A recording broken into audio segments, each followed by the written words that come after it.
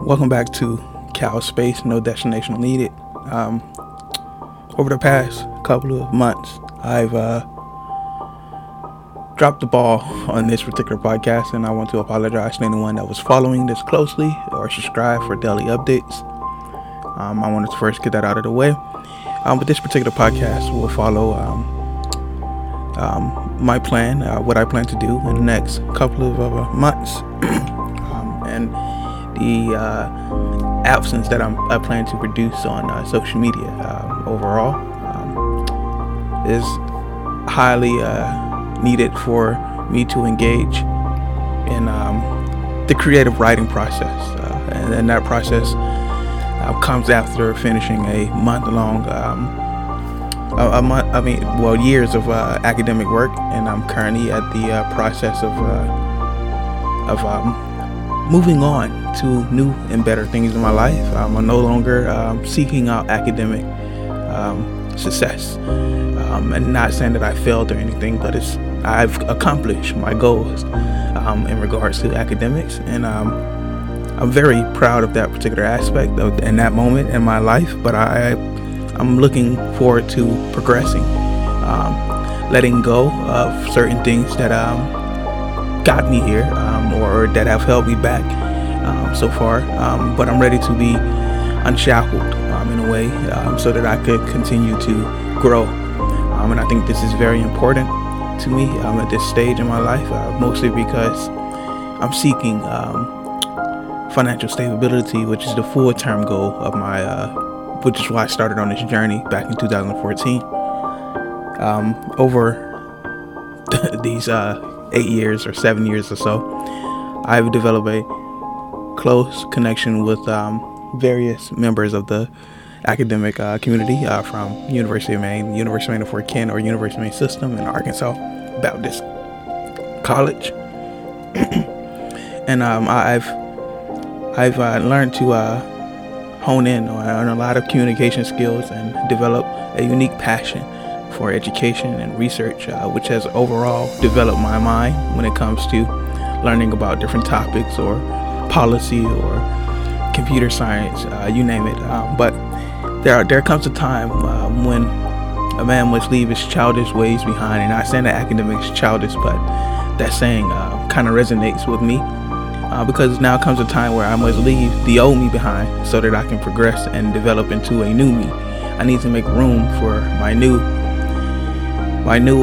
set of goals, my new set of life, my way of life.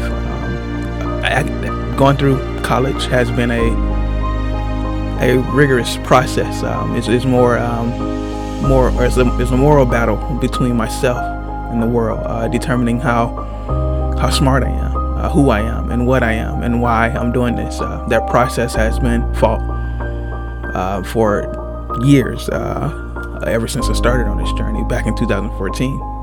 I mean, it's been a crazy journey, and I'm kind of excited at the same time, sad, not disappointed, but sad that I now have to make new connections. And unfortunately, of course, we all lose some people when we progress forward, because not everybody is meant to fit in your boat as you sail towards your goals in life. And sometimes you must take that into reality and realize that not everybody on your left or your right will progress with you as you continue to grow in life.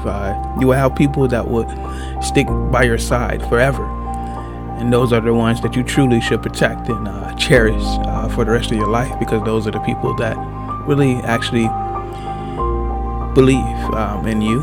They really actually they care about you, and so those are the people that you should actually keep close as you grow in life. But then there are those people who you really don't need to carry with you everywhere you go, or keep close to you. Not that they're harmful, but just that sometimes things like this could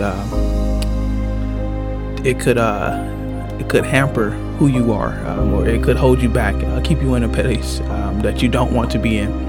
And I say all this to say is that I recently decided to take a leave of absence from social media outside of my personal life. So from personal standpoints, I no longer post on any personal things on Instagram, social media, Facebook, or any social media platform besides LinkedIn. And I'm not doing this because it's a dangerous platform, or because I have a bias against the platform itself, or because I feel the platforms are not great for society. I'm doing this because, like I said, I'm engaging in a creative process over the next couple of months. I wanted to start working on my book, and I think I want to be, kind of disconnected from any influences that brings along that negative or bad energy. Of course, there are good things out of social media, but it also creates this kind of spirit of negativity, depression, which is the same reason I stopped watching the news every day, because you didn't get that particular enjoyment or that satisfactory feeling once you looked at this particular content. And there are some great content creators out there and some great social media platforms or great people on those platforms, but I personally just don't feel the need to utilize social media to put myself out there. I'm old enough there where it's not relevant to me as a growing individual, as a growing adult. And I think everyone has those moments in their lives that they're trying to progress. And this is only a step towards progression for me. Overall, if anybody wants to stay updated on what I'm doing and what I'm working on, which will 100% be my book and my goals in life, is to create a book about my entire story, my life growing up until now. And I kind of want to share that with the world, so that if there's anyone else that's in my particular shoes, especially from those people from a community like mine or a background like mine, you face all types of challenges growing up and going through life, and there's always 3 strikes against you, regardless of where you stand. And I've even now that I've accomplished so much in life, I still have these strikes against me, and even more now. So, but the degrees that I received don't change who I am, and never will be. It never will change who I am. They're just a sign of discipline that I could like to characterize myself as. I had the discipline to sit through school and maintain academic success on a level to my appreciation, and not to society's appreciation, but to my appreciation. But overall, these particular degrees do not define who I am, and that's kind of what I want to tell the story of how I went through this process and why it was such a unique process for me. Challenging process, but unique. A rewarding process, but definitely painful at times. Even now, as I seek to advance in life, there are challenges that I'll face and that I have to overcome, that these degrees have prepared me for, and some challenges that they haven't prepared me for. I think the best knowledge in life is actually in the actual streets and in society, not taught in a classroom. The best knowledge in life is giving hands-on. It's giving first-hand experience. That's the best knowledge in life. Not that I don't value academics, but I think the best knowledge comes from the streets itself. You can have a lot of book sense, but no street sense, and then that could take you far.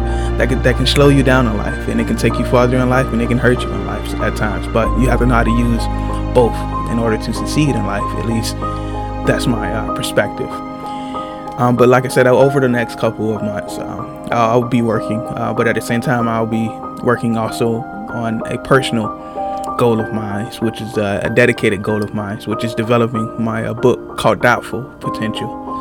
And I was chatting with a friend, and it was like, why are you calling it Doubtful Potential?